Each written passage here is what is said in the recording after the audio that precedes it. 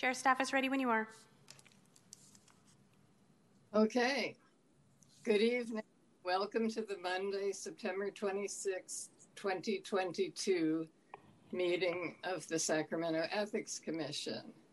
I am calling the meeting to order at 5:32 p.m. Will the clerk please call the roll to establish a quorum? Commissioner Adams? Present. Commissioner Gomez? Here. Commissioner Velasquez? Vice Chair Ng? Present. And Chair Underwood? Present. This meeting is virtual via Zoom. For members of the public who wish to join, please refer to the agenda for the Zoom link. Once you have joined the meeting and wish to speak, raise your hand to provide public comment when I confirm the public comment speaking period for your desired item. If you're online, click on raise hand on your screen. In the mobile app, you can raise your hand by tapping the raise hand option in the More tab. And on telephone, to raise your hand, dial *9. Then to unmute or mute, dial *6. Telephone speakers will be called on by the last 4 digits of their phone number. I want to apologize for the fact that we are holding this meeting on Rosh Hashanah. We did try to change the date, but we couldn't find another date that worked. And I didn't want to cancel the meeting and wait until next month, especially since we didn't have a meeting in August. To all who celebrate, whether you are watching now or seeing the recording later, I want to wish you a sweet new year. Shana Tova. We will now proceed with today's agenda. Our first business today is a consent calendar. As you know, the consent calendar consists of the minutes of the last meeting, the complaint log, and the follow-up log. So, Madam Clerk, are there any members of the public who wish to speak on the consent calendar? Chair, I have no hands raised to make comment on the consent calendar. Okay. Before I ask if there are other commissioners who wish to speak on this item, I want to refer to something that's on the complaint log. I see that a complaint was filed against Council Member Katie Valenzuela on August 30th, alleging that her position as a registered lobbyist for her business, Valenzuela Consulting, is a conflict with some of her duties as a council member. This complaint was referred to the independent evaluator on September 9th. So I would like to know what the status of that is and what the timetable is for the independent evaluator to report back to us. Thank you for your question, Chair. As your procedures outline, the independent evaluator has 45 days to respond. And so that would be October 24th. Okay, so he's indicated that he received the complaint and that he's taking action on it? That's accurate. I did confirm receipt. Okay, great. Does any other commissioners have anything they want to say about the consent calendar? Oh, Gary Lindsay has something. Yes. Yes, Gary Lindsay, Commission Counsel. I just wanted to address the outstanding matter of subpoena authority, which is on item 3, which is the follow-up log. I just wanted to mention that subpoena authority rests within the City Council. It's not inherent to any given board or commission. In the creation of this commission, the City Council did not delegate such authority to the commission. So presently, the commission does not have such authority, but that does not mean that it's impossible for the commission to have such authority.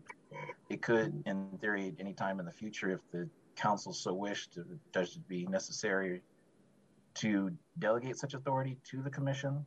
And also, if the commission itself were to determine that it's an authority that the commission believes that it seeks or should have, it could make such a recommendation to the City Council. There's annual recommendations by the commission, but annual is not it's not only annual as far as the recommendation. That's the minimum recommendations, occurrence of recommendations from the commission. So you could at some other date, not just the annual recommendation, if a majority, for instance, of the commission thought it was should be done to make such a recommendation to the city council.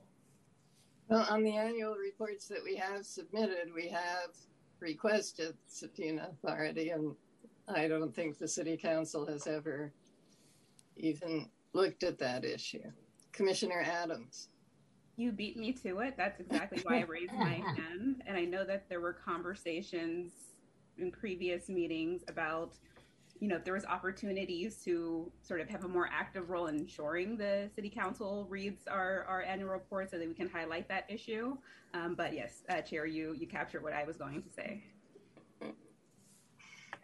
Okay, does anybody else have anything, any other commissioner want to speak on anything on the consent calendar? Apparently not. All right, is there a motion and a second for the consent calendar? A motion. Okay, Commissioner Ng moves. I'll second. Commissioner Adams seconds. Oh, Commissioner Gomez. Oh, do you have something, Commissioner Gomez? Can you hear me? Yes. Okay. No, I was just saying that Commissioner Gomez seconded that. You said it was Commissioner Adams. So I was just... Okay. I thought I saw Commissioner Adams do it, but my screen is small, so I apologize. All good. It was Commissioner Gomez. Madam Clerk, please make a note of that. All right, so will the clerk please call the roll for the vote? Commissioner Adams? Yes. Commissioner Gomez? Yes. Commissioner Ng? Yes. Commissioner Velasquez? And Chair Underwood? Yes. Commissioner Velasquez, I don't know if there's anything you can do about your sound because it's a little bit hard to hear you. I realize all you said was yes, but if you're going to be speaking, it would be great if... So I'll be settled in about 6 minutes. Okay, great. Okay, so we'll now proceed to the discussion calendar. And item 4 is the lobbyist registration and reporting code ad hoc committee update. So I assume we should start with a report from the ad hoc committee. Yeah, Whoever. please. Can we, how do you want to do it? Mindy, do you have the PowerPoint, or will you be able to control the PowerPoint that we send you? So I have it, Commissioner Ng, and I have share screen possibilities. Oh, okay. So I can bring it up if that works. Maybe we can that will kick work, off and then we start. with some introductions of the committee. That'd be great. Okay, Sure. Let me pull it up. Just give me a second.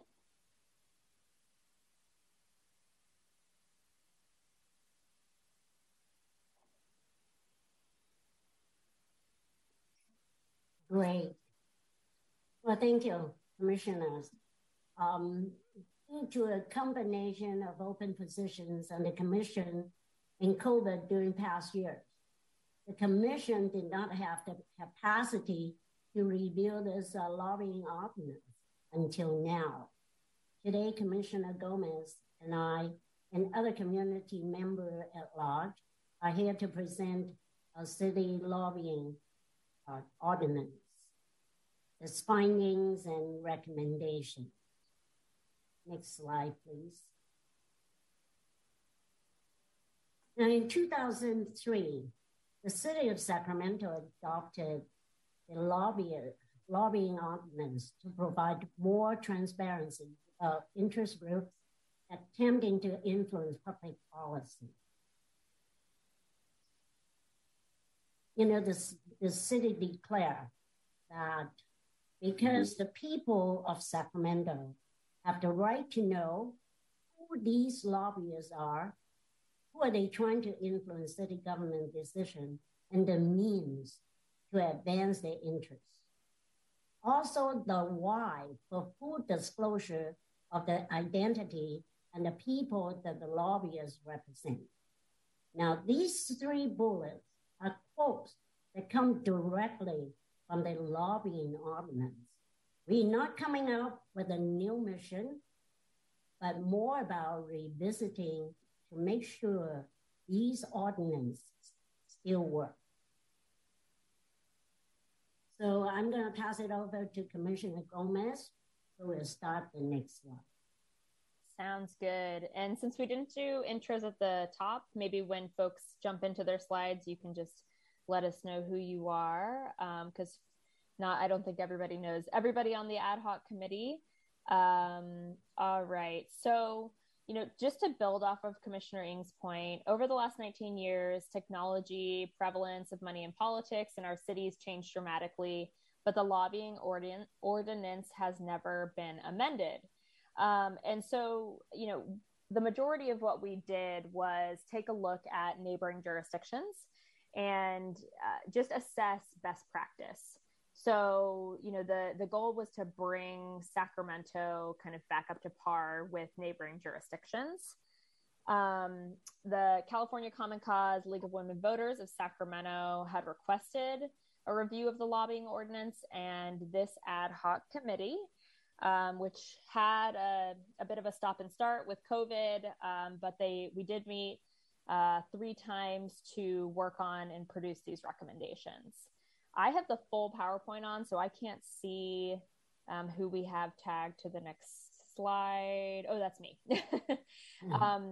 So our recommendation is to update the ordinance so Sacramento is on par with peer jurisdictions. And just to highlight some of those, we looked at San Jose, San Diego, LA, Long Beach, Oakland, and San Francisco. So we'll talk a little further about that, and we have some folks that are really deep into that work that can answer more specifics around each of our recommendations. Good evening. I'm Charlene Jones. I'm a member of the League of Women Voters of Sacramento County. I think most of you know who I am, so I wanted to introduce myself. And first and foremost, I wanted to thank you for the opportunity to assist Commissioners Gomez and Ng with this review and the formulation of the recommendations that update our current lobbying ordinance.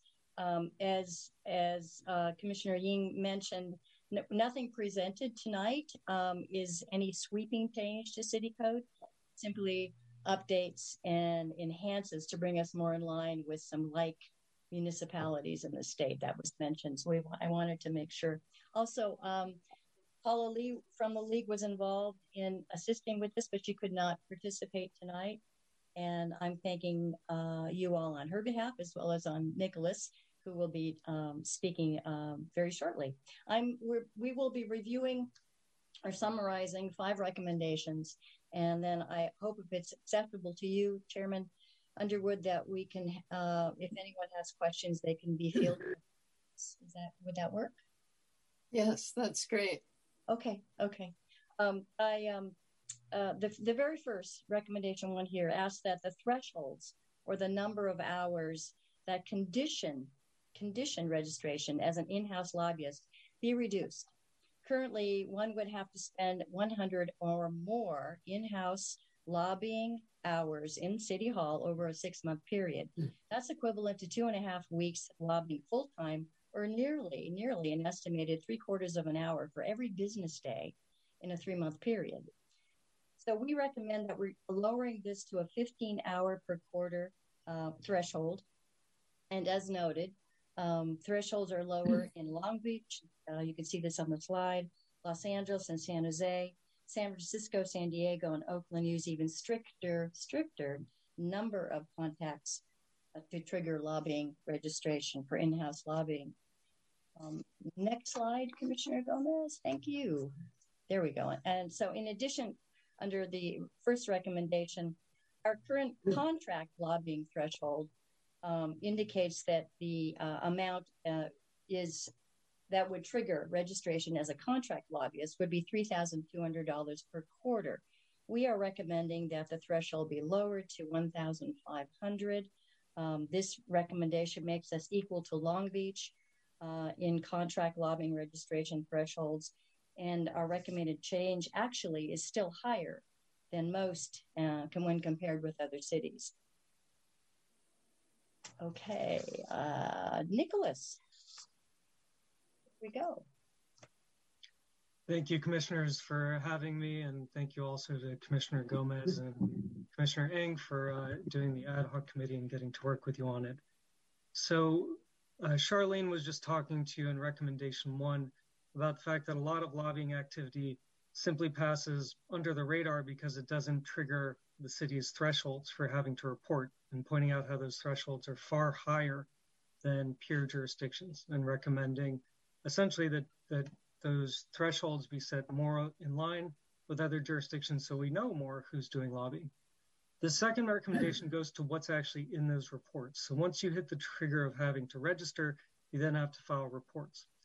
But Sacramento's requirements are pretty modest compared to other jurisdictions and compared to the state.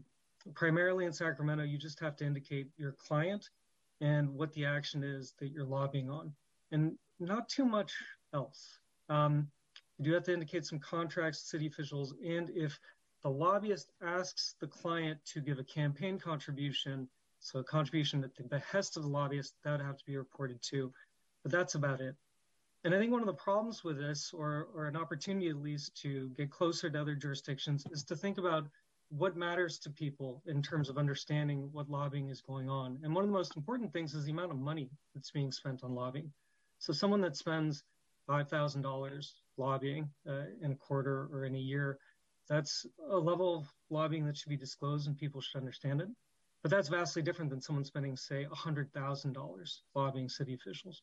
And so one of the key recommendations that we'd have is these reports really should indicate how much money is being spent on lobbying so that the public and the media can know that and have a sense of where is the strongest play in terms of lobbying dollars to try and influence city policy. The second thing these reports disclose in other jurisdictions that we think should be disclosed here is other ways that interest groups seek to influence or to get themselves closer to elected officials. And so one of those ways is campaign contributions. Our current reports require campaign contributions to be disclosed, but only if they're at the behest of the lobbyist. So if the lobbyist didn't literally say you've got to donate this money to their client, then it won't be reported, which is different than the state, for example. The state just says, if your client donates money, you should put that in your report so that people can see how much money the client donated in campaign contributions. But there are other things too that are disclosed in other jurisdictions that would be really important. Gifts is one of the prime ones that comes to mind. When you give a gift to an elected official, that should really be disclosed in these reports. And another thing would be behested payments. That's when someone requests that an entity give a charitable donation. When an elected official requests that a charity give a charitable donation, that's called a behested payment. It has to be reported under current law, as do gifts. But these are all reported on different timelines and in different places. And part of the point of these lobbying reports is to bring all that information in one spot so that the public and the media can easily understand what exactly people who are trying to influence city policy are doing and the ways that they go about that. So that's our recommendation here, is to put that all in these one reports that's in one place. And we can now go to the next slide. Our third recommendation relates to how the public finds this information. And so I want to really credit the city clerk's office. Up until recently, it was very difficult to find these lobbying reports. If you were to search for them, they were in I believe the public data portal, but very difficult to find them. The public probably wouldn't have known to look there. And even if they did, they were difficult to pull up. The city's now implemented an actual lobbying portal, which is linked at the bottom of the lobbyist page. So it's much more convenient for the public to find. And this is just lobbying reports. So it's much better.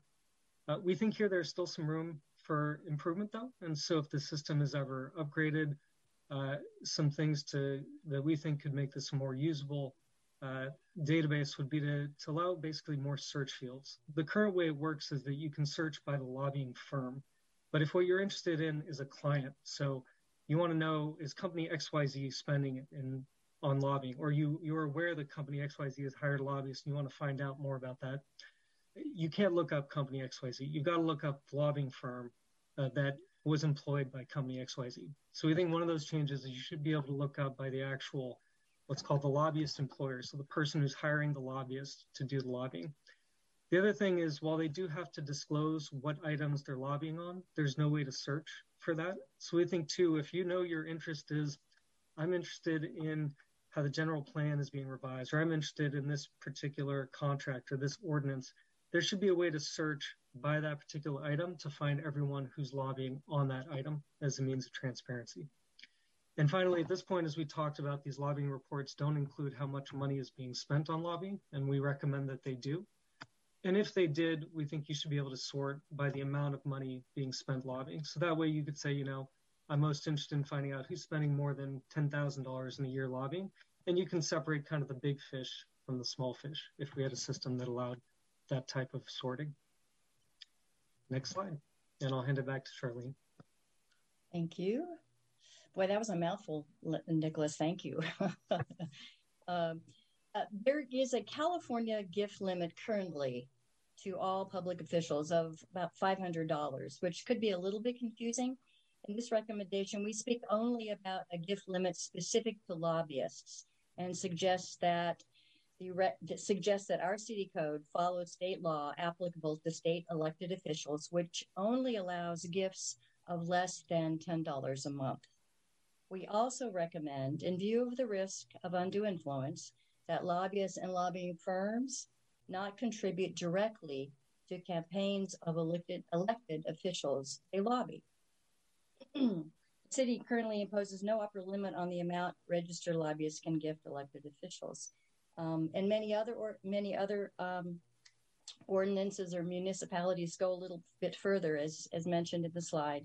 San Francisco prohibits lobbyists from giving any gifts of any value and prohibits any giving of campaign contributions or bundling campaign contributions. So that is the fourth recommendation. And then the next, thank you. And that's Nicholas.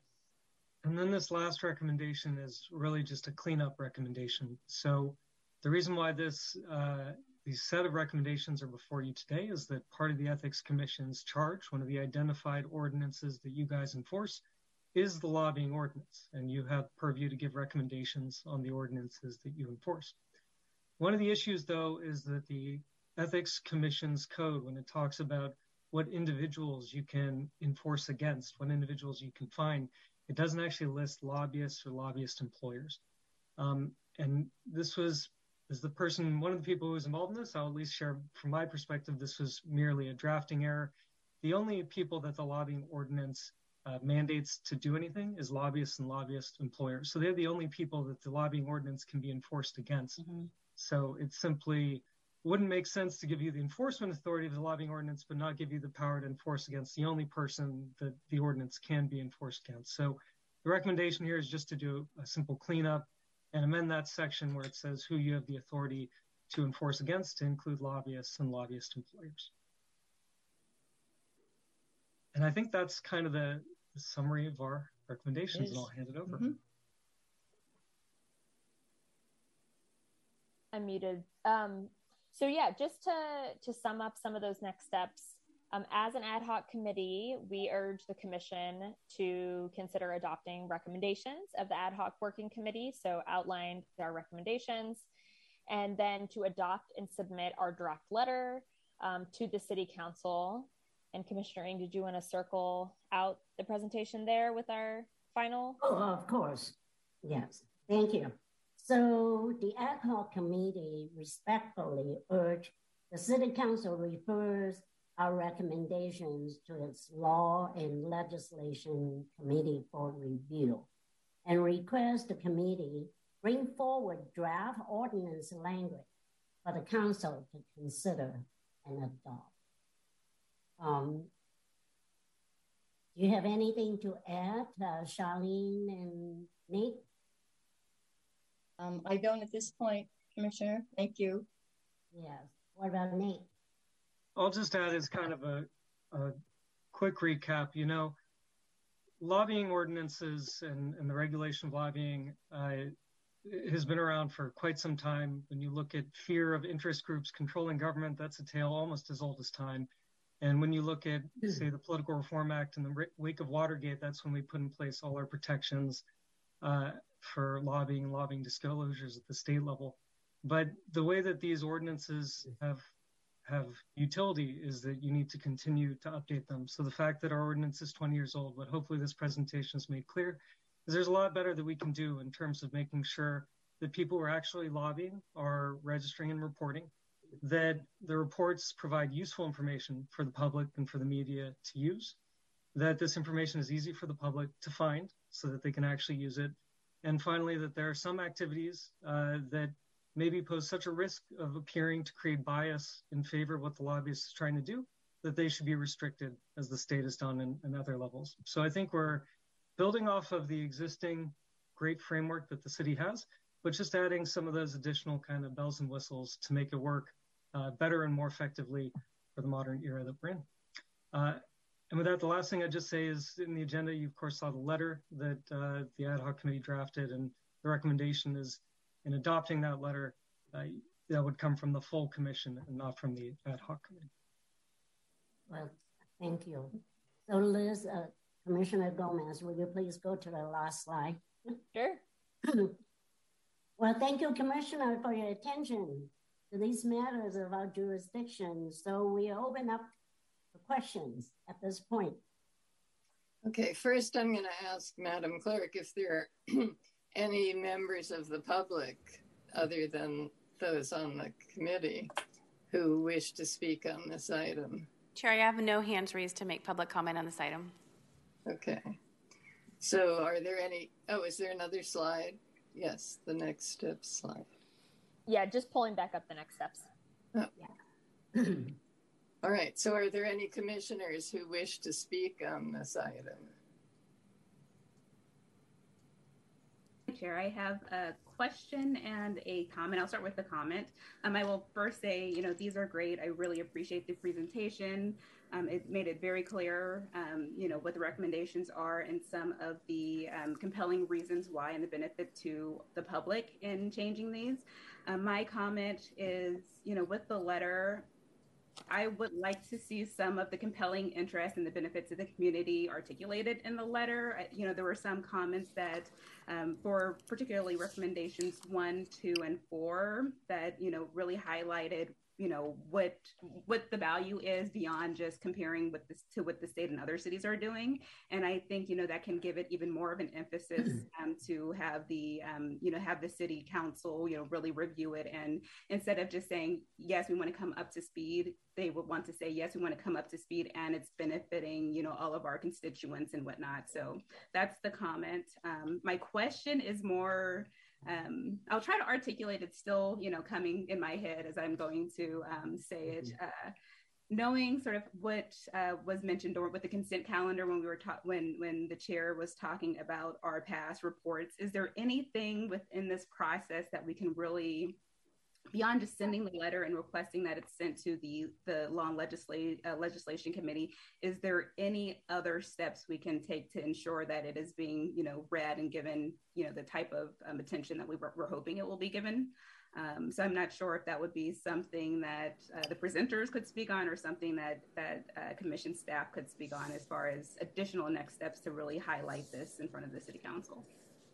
Okay, wait. Before we do anything else, can we take this slide off so that we can see each other? Great, thank you. I'm sorry, go ahead, whoever was about to say something. This is just me, Commissioner Ng, and really, thank you, Commissioner Adams. That's my next step. After our presentation, after we open up for questions, and then we're gonna direct the questions to Mindy in just a short while. So thank you for leading into that. And my understanding is that we're not supposed to vote on this today. Is that correct? That we're just supposed to receive the report of the ad hoc committee? Or, Madam Clerk, is this for voting on or just for receiving it? this is not a voted item. This is a receive and file from the subcommittee. So I'm listening to the direction of the commissioners, and so we can talk about next steps once I've heard those comments. Yeah. So that's great. So, well, thank you. If there's no questions, so we're just going to direct questions to Mindy then. And we ask you to walk us through this process, as what our next step is, or how will these recommendations get to the council agenda, or how we can get to present this to the city council, and how does it go to the law and electric committee. Right? So we need your help here. We appreciate that. And before you answer these questions, I just want to thank Commissioner Gomez, Charlene, and Nick, and Paula for your collaborative effort. And it's really been great. And I myself learned a lot, by just looking at the ordinance. And this is a very, very important piece that we appreciate you're urging us to look at. Commissioner Velasquez. I just wanted to say I don't know how this is going to work out. In the conversation about the next steps and what to do with the clerk Mindy's Cuppy's help, I'm just a simple gal. I don't really know a lot about politics, and especially the lobbyist field, very clueless. So I don't know how this would work, but I would need, before I could, unless I'm going to be, unless I'm going to remove myself from this vote, I'm going to need someone I can talk to about what that all means. What the rules are now as in why they were applied and how it affects what it affects and what the proposal would mean. I need more information. So Commissioner Velasquez, I'm wondering if we can provide some of that information tonight, or if you want to process that in a different way and we need to send out some information, because we do have folks from Common Cause and the League of Women Voters here as those experts to be able to dig into some of the specifics. Yeah, I didn't know, what the rules are. I know that there are some rules as far as us sidebarring with each other on things that we vote on. But yeah, if I can talk to someone that doesn't mind, sort of like a lobbyist for dummies sort of thing. If somebody has the patience with very routine questions, I'm going to need that. Well, that's good. So I'm not sure how we should do that, because I don't think the two Mr. Lindsay is going to give us an answer. Commissioner Velasquez, you could, for instance, trying to avoid meeting or even having serial meetings with other commissioners, meet with some of the experts here, for instance, if they would be willing to have a separate meeting, just to advise you as to give you a better understanding of some of the things without getting into having communications going back with commission members.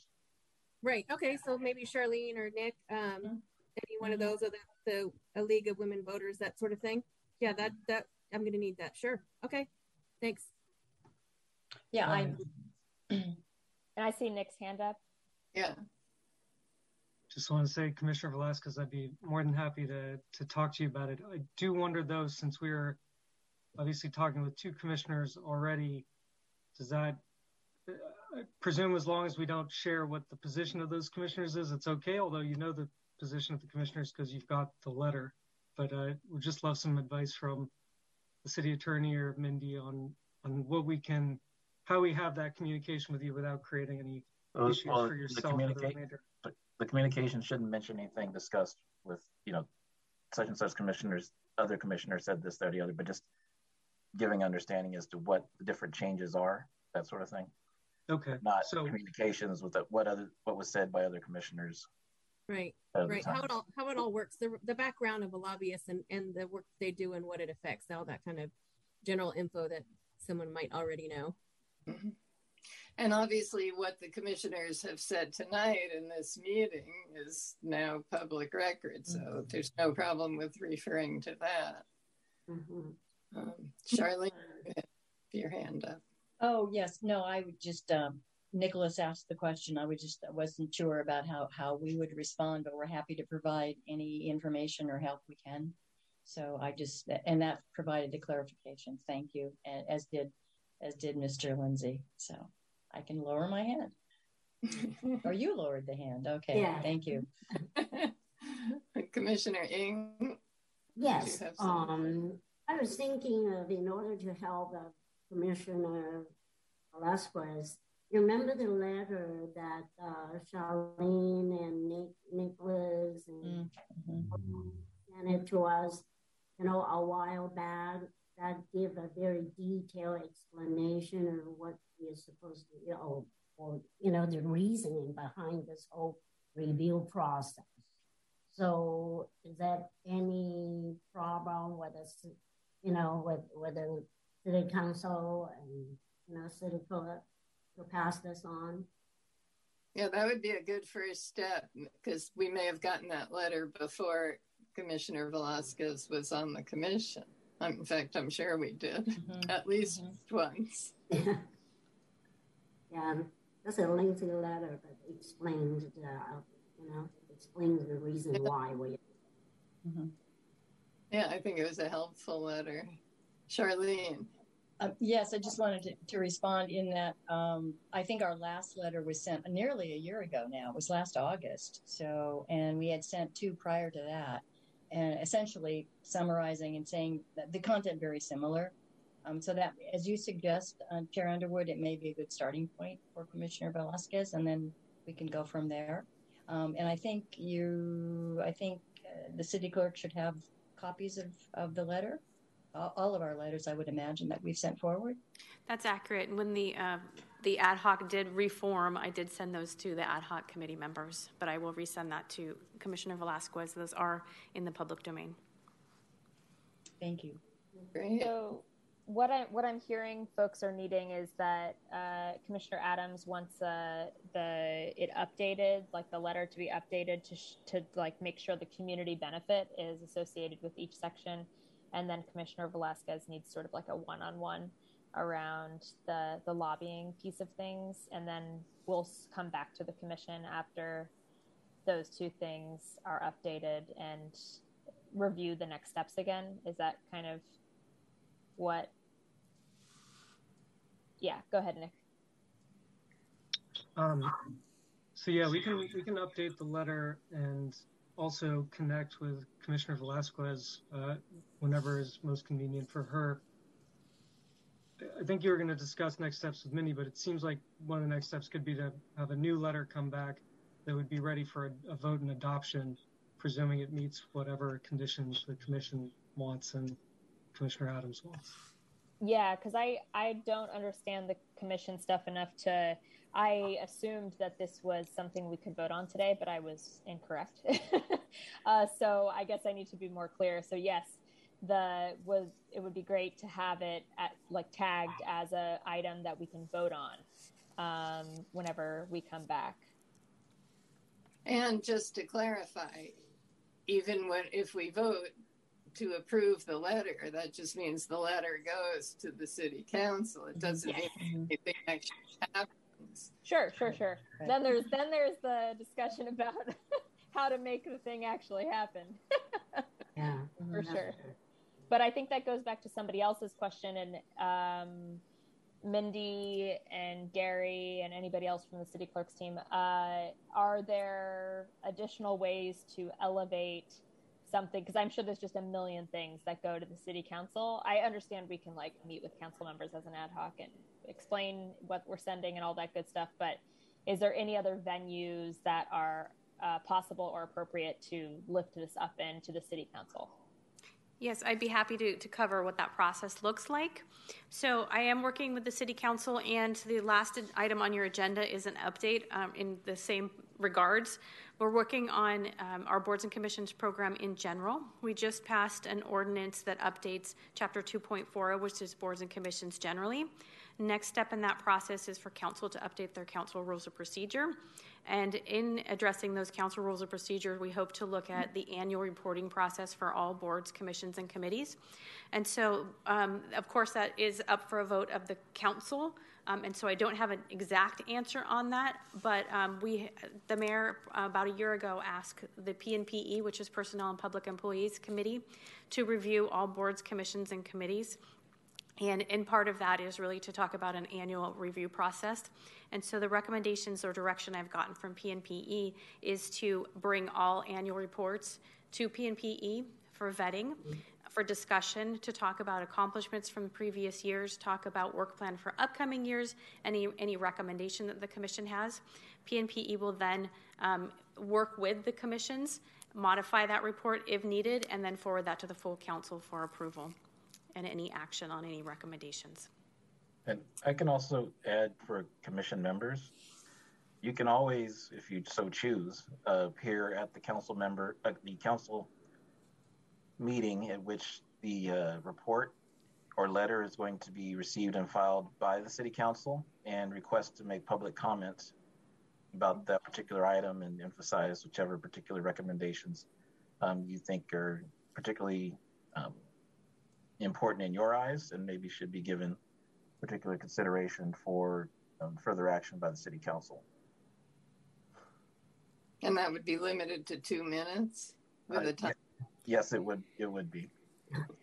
So, and the purpose of our and if I may, the purpose of our annual reporting is so that you would not have to do that, so that you would have an audience with PNPE, and their recommendation would move that forward, or it might not move it forward. So that would be something that you would be able to have that conversation at PNPE, and as a commission, your recommendation would be moved to that body, and then they will have direction. Does it go to law and legislation, which an ordinance would need to go there before it goes to the full council? But looking to have PNPE, and of course this has not been decided by council yet, so it might change drastically.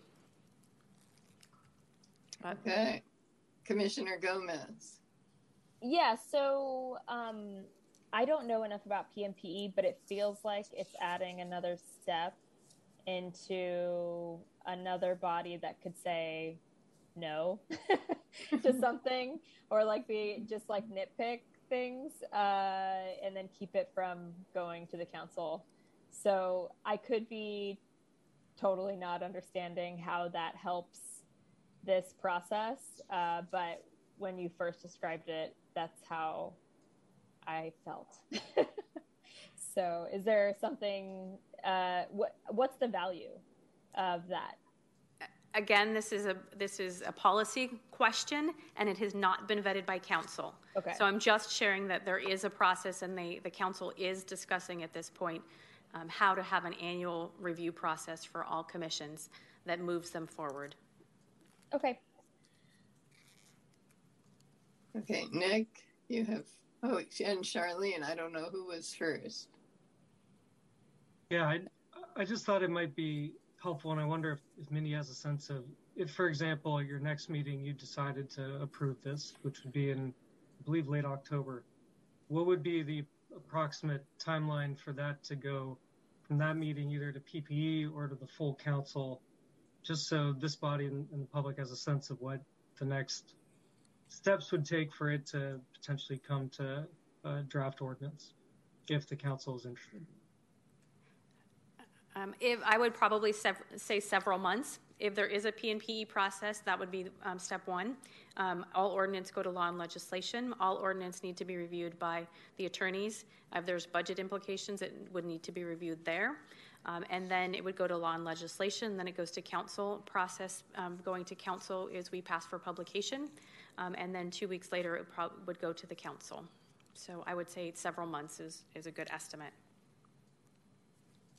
Mindy, if you don't mind, would it just go on the log for PP&E and the log for law and ledge, or would it's like it would show up like within a month, or how does that process Again, work? I'm collaborating with the council as we speak about what that annual process is for commissions to report to council, whether it's through PNPE or elsewhere.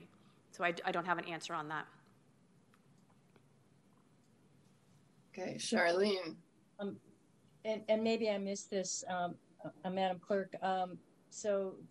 You referenced annual reports, but should a recommendation or an issue or concern come from a commission in like this that isn't necessarily included in an annual report, which I know there are timelines for each commission. Now so what you're describing you mentioned annual reports, but this is outside an annual report, but it would still be engaged and likely be engaged in this same process if it's passed by the council. Is that right? Yes, it could be a similar process. I'm just trying to share that right now I'm working with council on an annual reporting process, and so it would likely move through that process. So similar process to an annual report. Okay, thank you. Right. But we wouldn't have to make this part of our annual report. We could submit it separately, correct? That's correct. Okay. Does anybody have anything else? Commissioner Gomez. Thanks. So I know that should there be like a lack of agenda items, sometimes we don't have a meeting. And I just am wondering, ad hoc committee, if we feel like we can be ready for the next ethics commission meeting for those two action items of updating the letter and then meeting with Commissioner Velasquez. Like, is that the intention to come back to the late October meeting? I don't know who can answer that. I think it would be good. I'm talking to Nick and Charlene and Commissioner Ng. Right. Speaking just for myself, I think I could do that timeline if that's what you guys want to do. Yeah, that makes sense. Yeah, we'll certainly try our best. Yeah. Okay. So I just want to notify Mindy and just because we're shooting for that late October meeting. And is there any timelines that we need to be aware of, Mindy, with that goal in mind?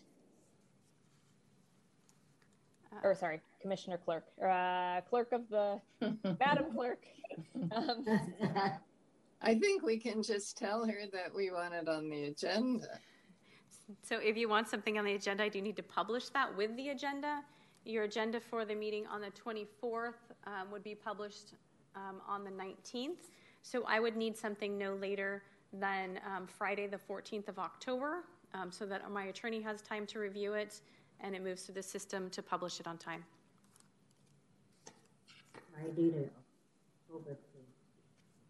Okay, Commissioner Velasquez. You're muted. Is that PowerPoint, are those slides posted somewhere, or can I get can someone send that to me so I that they'll be part of my homework to review again? They are part of the agenda package. Okay, I missed it. And they should be part of the recording of this meeting, I would assume. Commissioner Velasquez, do you know how to find the agenda? Because I had a hard time finding it at first because we don't get the calendar invites and then you have to go to Granicus. Just wondering if you know how to get there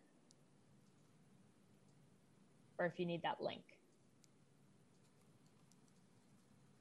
It's hard enough for me to find the Zoom app on my laptop. Yeah. But yes, I'm sure I can find it. I've been there before, but if not, I guess I'll just scream for help. I don't know.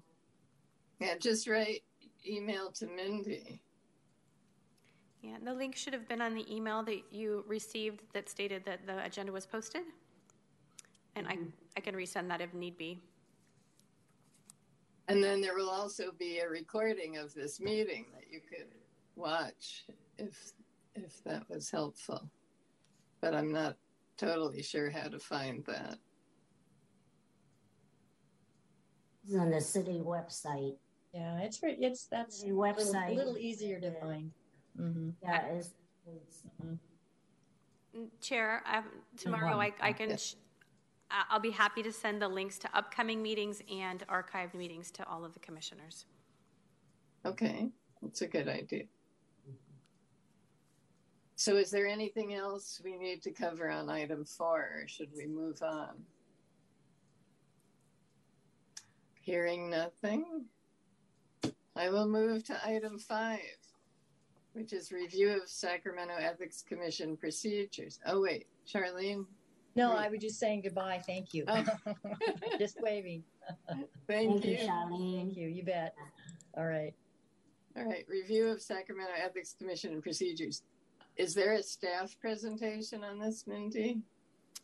I can make brief comments. So I have incorporated the changes that the commission has recommended.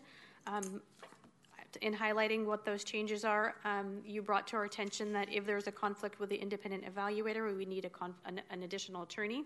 So that has been updated in your procedures, and I have started the conversations with alternatives in case there was a conflict with our current independent evaluator. We've also addressed if there is a conflict with the city clerk and how we address that. We have, in the procedures, updated it to allow anonymous complaints. We made some editorial edits. So for example, independent an evaluator is now called an independent evaluator throughout the document, and we ensure that all text is gender neutral language. Yeah, to me, it looked like the biggest substantive change was about the anonymous complaints. So That's I correct. thought you did a good job of fixing that to be the way we said we wanted it. So are there any members of the public who wish to speak on this item?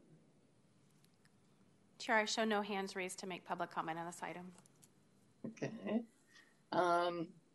Are there any commissioners who wish to speak on this item?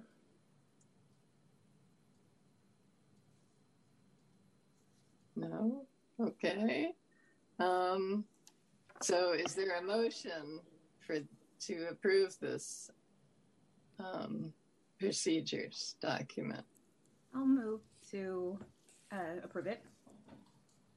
Okay, moved by Commissioner Adams. Is there a second? I'll second. And a second by Commissioner Ng. Okay, so will the clerk please call the roll for the vote? Thank you. Commissioner Adams? Yes. Commissioner Gomez? Yes. Commissioner Ng? Yes. Commissioner Velasquez? Yes. And Chair Underwood. Yes. Yay. The motion passed. And that was the fastest we've ever gotten through an item. Okay, item number 6, update on chapter 2.40 of the Sacramento City Code relating to boards and commissions generally.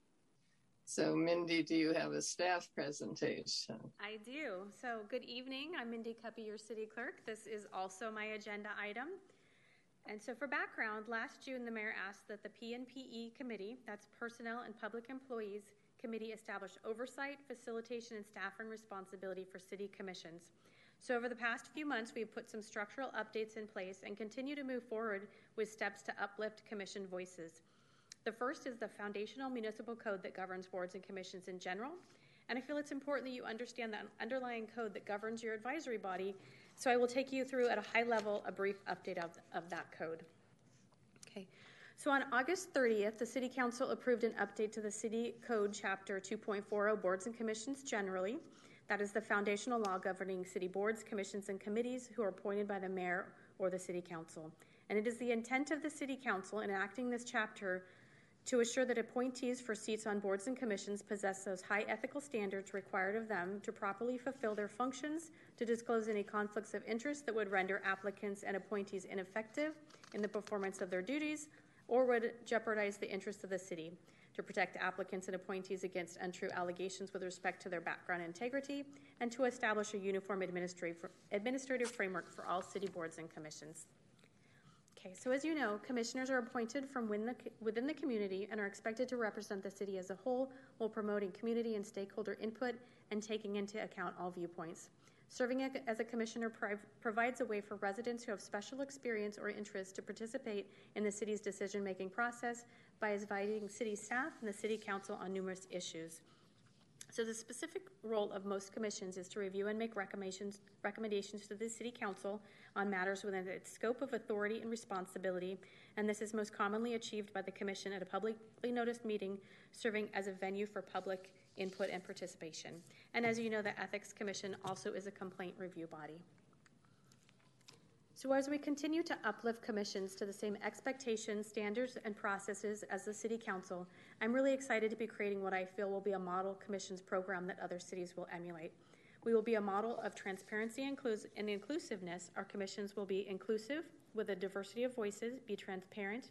All activities will be open to the public. We'll encourage public participation. We will follow consistent standards such as the Sacramento Sunshine Ordinance and Brown Act. We'll have a clear legislative history of the important work that commissions do and have a clear and consistent process for the commissions to communicate with and advise the council. So I'm going to step through the provisions of the code at a very high level. And this is no replacement for, of course, reading the code, which is part of your staff report.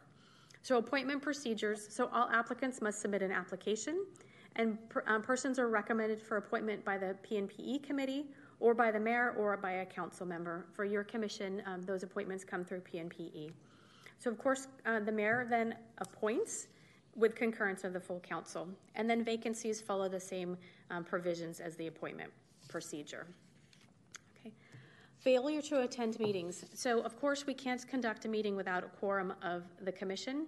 So we outline in this code the provisions of that. So for instance, 3 consecutive unexcused absence from a regular meeting or absence from 1/4 of all meetings in a 12-month period is deemed good cause for removal. So forth. So terms. So we have made consistency across commissions for terms. So terms are 4 years each, and members may serve 2 terms. Limited consecutive terms, again, it's 2 terms. There are a couple of exceptions, but not with this commission. And I believe it's consistent with what your current code says. So removal of members. So this outlines clearly requirements that are required of each commissioner and what is deemed good cause for removal from office. For instance, subscribing to an oath of office, filing your statement of economic interest form, completing your trainings online, or violating any ordinance or resolution of the city.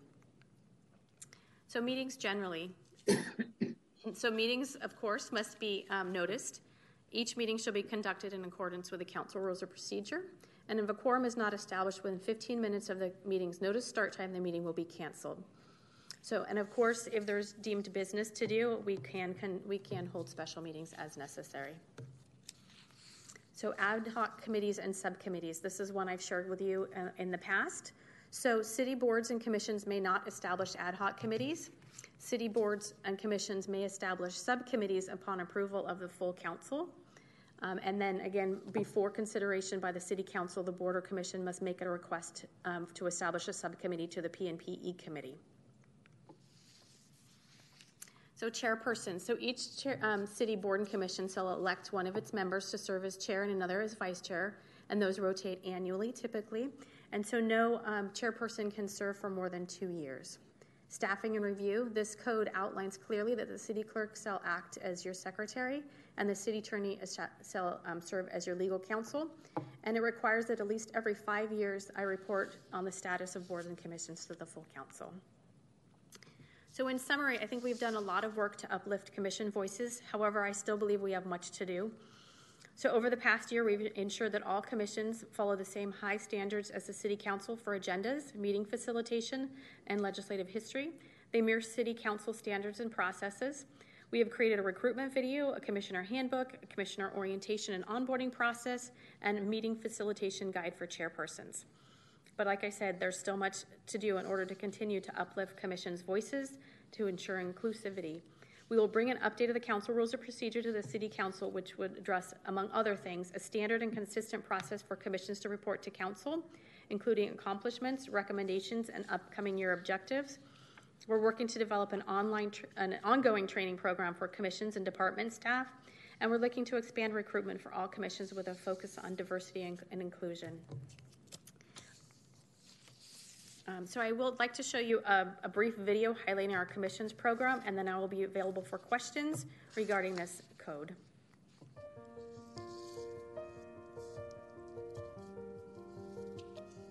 Serving as a council appointee to a City of Sacramento commission is both an awesome opportunity and a significant commitment.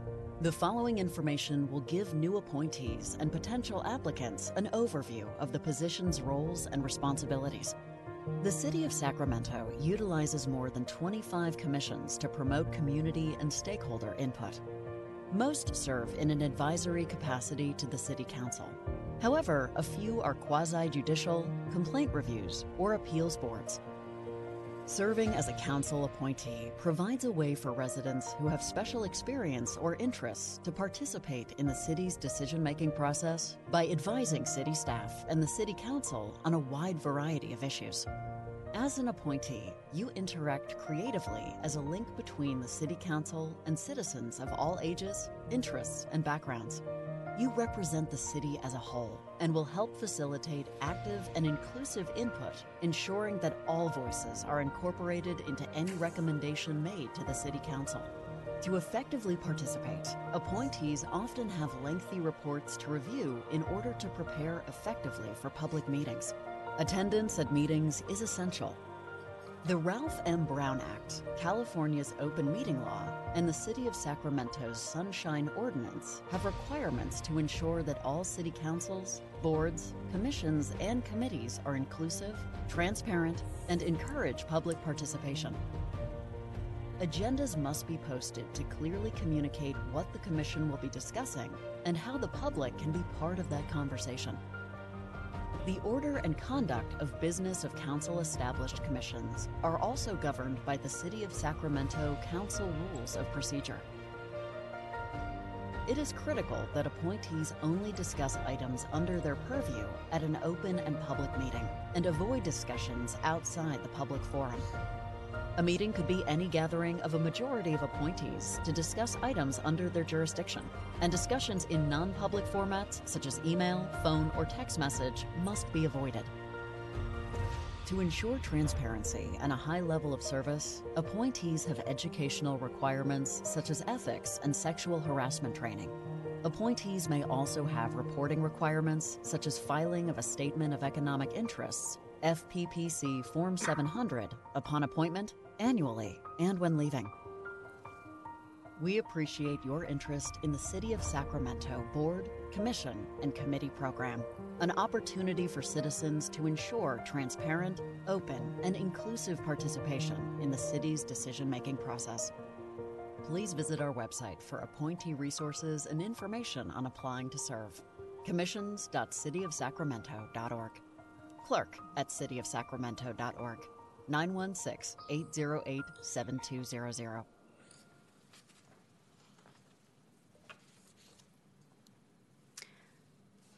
So, Chair, I'm available for any questions. Okay, does anybody have any questions? Commissioner Gomez. Yeah, so, well, I just want to say that the commission process in the city is really good. You know, I think I've mentioned before, I also, as a staff member, work for the county commissions, and I found that like the modernization of y'all's process, having things accessible online has been really, really strong, and something that I look at when I'm considering the county processes.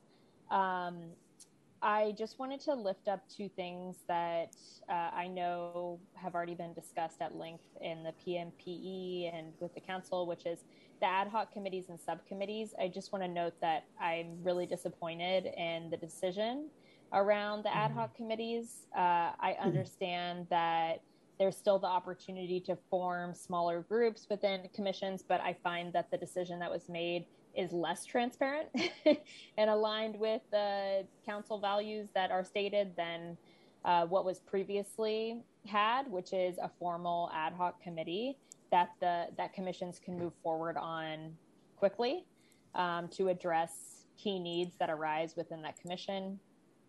And then I also just have some concerns around the term for the chairperson and vice chairperson for no more than 2 calendar years. Oftentimes, commission members are working full time, and the additional responsibility of a chair or vice chair position is not something that everybody is able to take on. And so should there be an individual that is able to take that responsibility, and there are not others who are looking to filter into that role, then I think it's great that we're able to support people to continue to hold that leadership space. So just wanted to note my concerns about those 2 areas, and also uplift a lot of the great things that are a part of the boards and commissions and everything that's been built. Thank you for your comments. Anybody else? Commissioner Adams. You may have mentioned this earlier, Mindy, but when is the City Council reviewing this? It was passed on August 30th. So it's a done deal. Done deal, okay. Mr. Lindsay.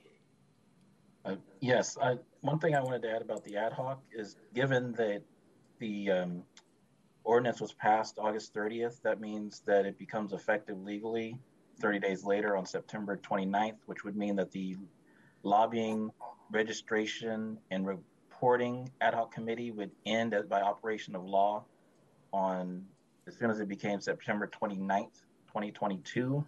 So as far as outstanding business, maybe changing the letter, so on and so forth, that would need to happen between now and Wednesday. Actually, and Mr. Lindsay, if I may, council direction was that ad hocs continue till the end of the year, but they will need to cease at the end of 2022. Okay. Oh, good. That gives us a little breathing room. Commissioner Velasquez.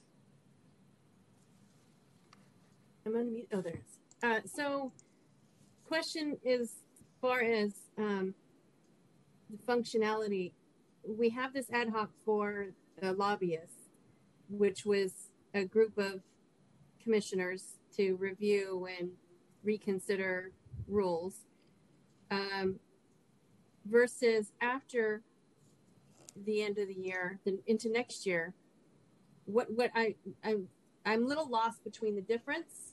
So I know that Commissioner Gomez said something about transparency. So we could put together a subgroup to review something, but that would have to be submitted to somebody else. If we wouldn't just submit it directly to council. What's the difference?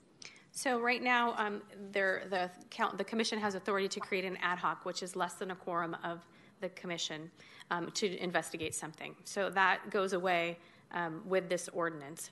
So I am working with the city attorney's office to present to the commission, to all of our commissions, about Brown Act and how that can be navigated. So for instance, Brown Act states that two commissioners can get together and work on a project, but that it's not a formal ad hoc of the commission. A subcommittee, if you chose to do a subcommittee to work on a certain project, you would need approval from the full council, and that would be a Brown Act body. So those meetings would have agendas, they would be video streamed, and minutes would be taken. So that's a whole different animal. But basically, you can still meet and not call it a subcommittee. So Commissioner Ng and I could meet, bring other community members in, not call it a subcommittee, and continue to work on the items, which is why I highlighted the lack of transparency and how I'm not clear on how this, like what this does, like how this is helpful in the end, because the city does, correct me if I'm wrong, Mindy, but city does not have the amount of staff that would allow us to quickly move on creating any type of meeting needed to meet Brown Act requirements, because that is a significant standard to meet. So isn't the only other option that we get together informally? I am working with the city attorney's office to bring you a presentation on Brown Act so that everyone fully understands it. But if there was a need to create a special meeting, we would figure a time. If the commission has business to conduct, we can call a special meeting. But it's also true that two commissioners can get together and talk about things and not be in violation of the Brown Act. So they could do that informally, it seems like to me. And then, bring whatever they talked about to the commission. Could they not? Yes, they could. Actually, yes, you still wouldn't have a Brown Act violation. You'd still need to, they might bring it up in comments after the agendized items, though, because they either need something to be agendized to bring it up, which would seem to be an ad hoc committee that they can't have. So I doubt it would be that way. But maybe comment after the agendized items. But I suspect, based off of what Mindy has said, that eventually that will be more formalized, and I don't know what in the future policies might be changed to tighten things up in those regards. Commissioner Ng. Yes, thank you. I have two questions. Number one is just at the ad hoc committee. So as in the case of the lobbying ordinance, okay, Commissioner Gomez and I not subject experts. Okay, without the help of those community groups like the women's voters and Common Cause or SPAN, we would not be able to achieve this as quickly as we could. So that's one. And another question is for Mindy. And in your presentation, you mentioned something about the handbook. And so is it available online, or do we have a copy? Or? Yes, it is available online. I thought that I'd emailed it to everybody, but I will include that in my email to you when I share where upcoming meetings and archive meetings are contained online.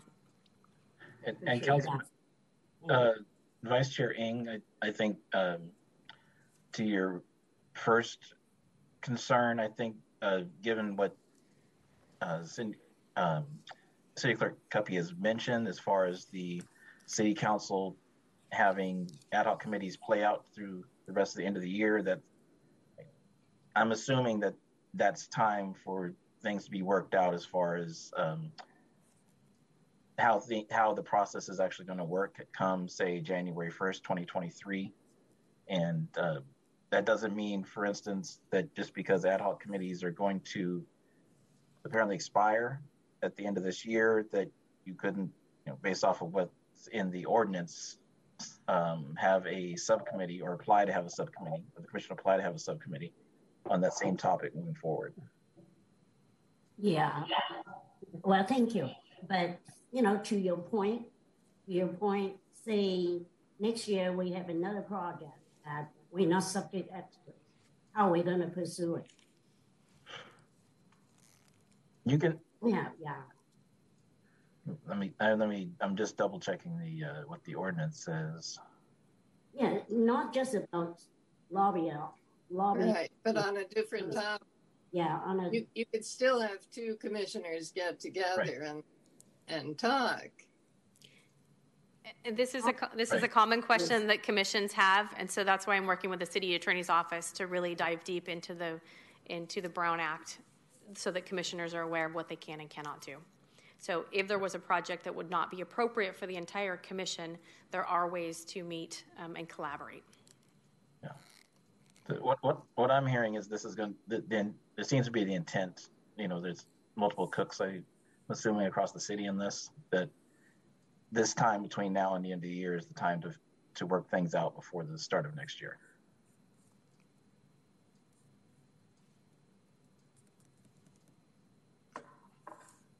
Okay, anybody? I agree, though, that I'm disappointed that the city council chose to do this. It seems like it makes our life a little bit harder and not necessarily any more transparent. But what's done is done, and we'll figure out how to live with it.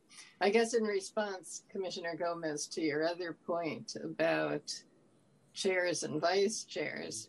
It's interesting because we have pretty much followed that since the commission started. I remember, in fact, at the end of our first year, I was the one who said that the woman who was our chair the first year did a fabulous job, and she was really great. But that I thought that having the same person continue to be chair would create kind of a hierarchy, whereas we definitely want to be in a situation where all 5 of us are on equal footing. And so I nominated somebody else, the person actually who was vice chair at the time, to be chair, and that's what happened. For the most part, that's what we've done, except I guess Emlyn was chair for 2 years because the second year we mostly didn't meet because of COVID. Mm-hmm. So her second year of her term was only about a 3-month when we were actually meeting. Anyway, but your point about some people might not have the time or interest in being chair is a valid point that we'll have to deal with. Okay. Does anybody else have any comments on on Mindy's report or anything related to it? No. And did I ask whether there were any members of the public who wanted to speak on this? Chair, I show no hands raised to make comment on this item. Okay. So this item is just to receive and file. So there's nothing to vote on. So we'll move on to the next item, which is commission comments, ideas, and questions. Maybe we've already made all our comments, but does anybody have anything else they want to comment on or question? No. Okay. The last item is public comments for matters not on the agenda.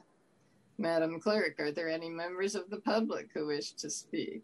Chair, I show no hands raised to make comment on that. Okay. Well, are we done then? I think that's the end of the agenda. So if nobody else has anything, we can adjourn the meeting. Last chance. Oh, Commissioner Velas. Of course. So I just wanted to follow up, I think, with Clerk Mindy. Will you be sending me contact information for Charlene and Nick so I can sort of pick their brain about the lobby situation? I'll share your contact information with them. Perfect. Thank you. Okay. So, anything else? Going. All right. I'm going to adjourn the meeting at 6:50 p.m.